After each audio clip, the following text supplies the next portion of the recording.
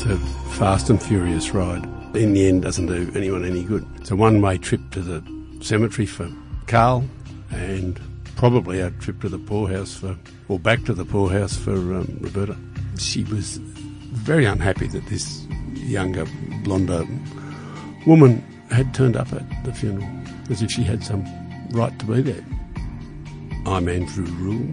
I'm here today with Anthony Dowsley, senior ace reporter on the Herald Sun. Roberta, now, I think you and I, well, you've probably had a bit to do with Roberta. Of course, Roberta Williams, known by her first name. Yep. As only the big stars are. You know, it's like Bert, Sam, and Yep. Eddie. It's the first name club. Yep, she's in the first name club, as Carl is. It's a very small club, Yep. and exclusive. Yep. And you can't really buy your way in. No, but she's paid for it. She has. And Roberta's origins, I think, might have been that she was a daughter of a Maltese truck driver who, she was the youngest of perhaps 8, a lot of children. Yes. And I think poor old dad might have died in a truck crash and fire when she was a child. So Yes. she's had a very sad and Yep. traumatic childhood, to be fair to her. Yeah, she describes an abusive relationship with her mother, Probably so. And, possibly so. delinquent pretty early on. A delinquent. She was roaming the streets. She did the best she could. And to be serious about it, probably it's that sort of childhood that sends a lot of people down the wrong path. Yep. They become victims and abused, and then they start to victimise others or whatever. She goes from partner to partner, Yep. and she ends up with a fella by the name of Stevenson, Yeah. and he is connected to the Moran clan. Yeah. And she has 2 children with him. Mm. People think 3, but it was in fact 2. Mm. And in the end, she gets to know the Morans. So we're talking Lewis, Judith, Mark, Jason. Yep. And When there were Morans. When there were Morans. When they were alive. Yes. Yeah. And there seems to be a bit of a pecking order. And it seems to me Roberta wasn't favoured or wasn't included in everything. I see. So she eventually ends up with Carl. Who's at that stage is basically, as opposed to being criminal royalty like Morans was a criminal nobody, Yes. who had been stacking supermarket shelves in Mooney Ponds or somewhere. At that point. But stole the odd VCR, Yep. sold a bit of dope, worked his way up. Yep. And also could end up, one of his things was that he could cook. He could cook drugs. Oh, he could cook drugs. Yep. Oh, not watching MasterChef. No, he could cook drugs. But Lewis used to watch MasterChef, I think. Lewis Moran, he was a more elevated soul. So they became really the first couple of gangsterdom because really of the whole sort of underworld war, underbelly, gangland war thing. Carl Williams and Roberta became virtually fictionalised characters where scriptwriters wrote about them, and that made them famous, made otherwise very ordinary people very famous. Well, I think gangland wars prior to the most recent gangland war had made people famous, but not quite on this level. No. And where their wives and girlfriends became famous as well, such as Maguire and Roberta Williams. Yeah.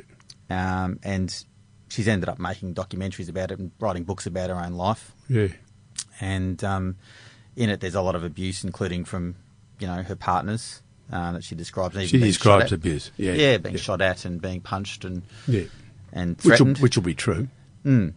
And in the end, there's one quote in one of her documentaries where she says they use the acronym CREAM.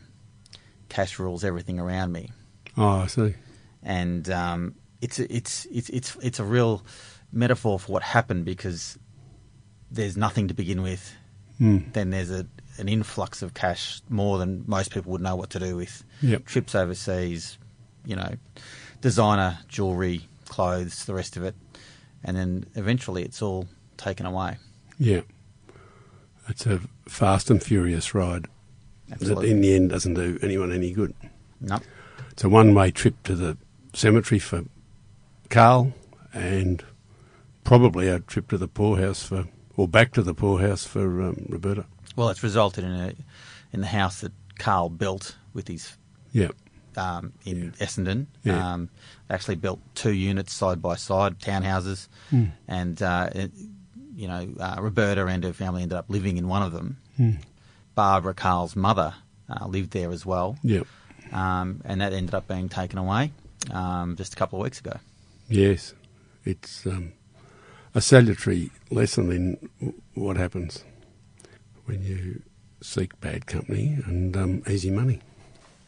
So Dow's. Carl Williams ends up in jail after a lot of people are killed. Let's just run through a few of those. Well, the series of killings, there's Jason Moran in mid-2003. He's shot with a fellow named Pasquale Barbaro. There's Mark Malia. There's the Hodsons, in which he's the middleman for. Willie Thompson in Chadstone. Then comes, of course, Graham Kinneborough, a veteran. In Kew. Michael Marshall in South Yarra. And, of course, Lewis Moran in Brunswick. So every suburb gets a killing. It was going all around the inner suburbs of Melbourne. Of course, these killings became the basis of the first and by far the best drama series, the Underbelly drama series. And it really established the careers of actors like Cat Stewart, who starred as Roberta Yes. Williams. And I can recall that Cat Williams was at her parents' Gippsland house in East Gippsland, and she was out in the backyard rehearsing for her role as Roberta Williams. And she was walking around the backyard in character, saying things very loudly and very roughly, such as, "Get your own f***ing chips." And she was so convincing that workmen working next door, builders working next door, were most concerned about what was going on and stuck their heads over the fence and said, "Are you all right, love?" She said, "Oh, sorry." She apologised to them. It was also, of course, good for the career for a while of Vince Colosimo, who absolutely nailed the role of Alphonse Gangitano. Yep. It fitted him like a glove.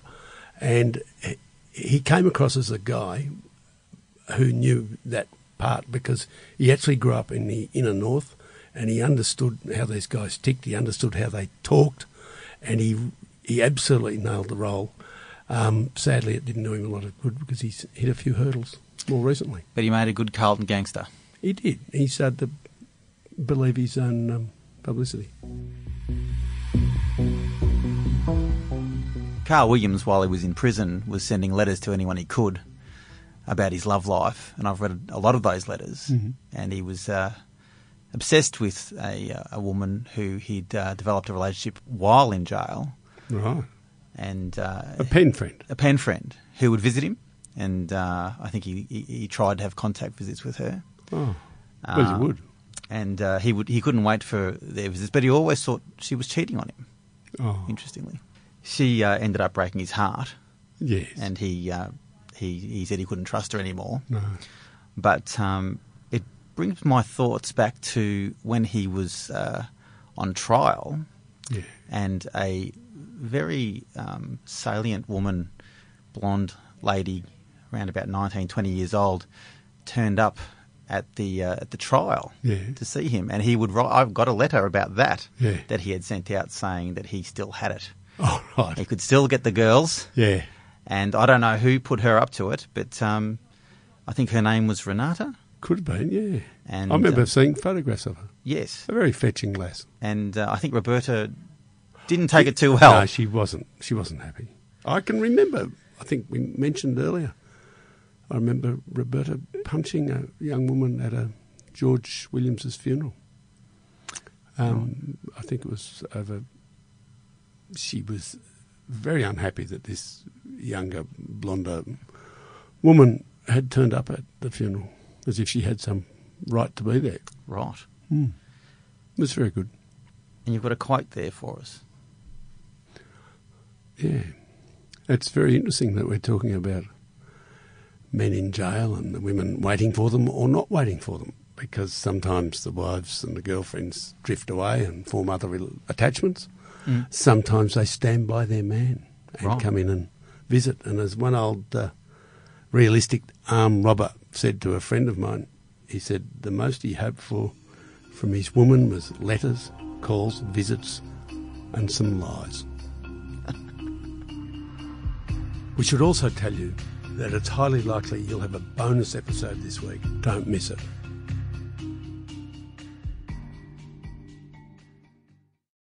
A troubled young woman. Her evil parents. We never had any issues between us. Has justice been done? I'm in a prison. Join journalist Richard Gilliatt as he delves into one of Australia's most gripping cases. Shadow of Doubt, a new podcast investigation from The Australian. I cannot find one of these allegations that's possible. Listen now, wherever you get your podcasts.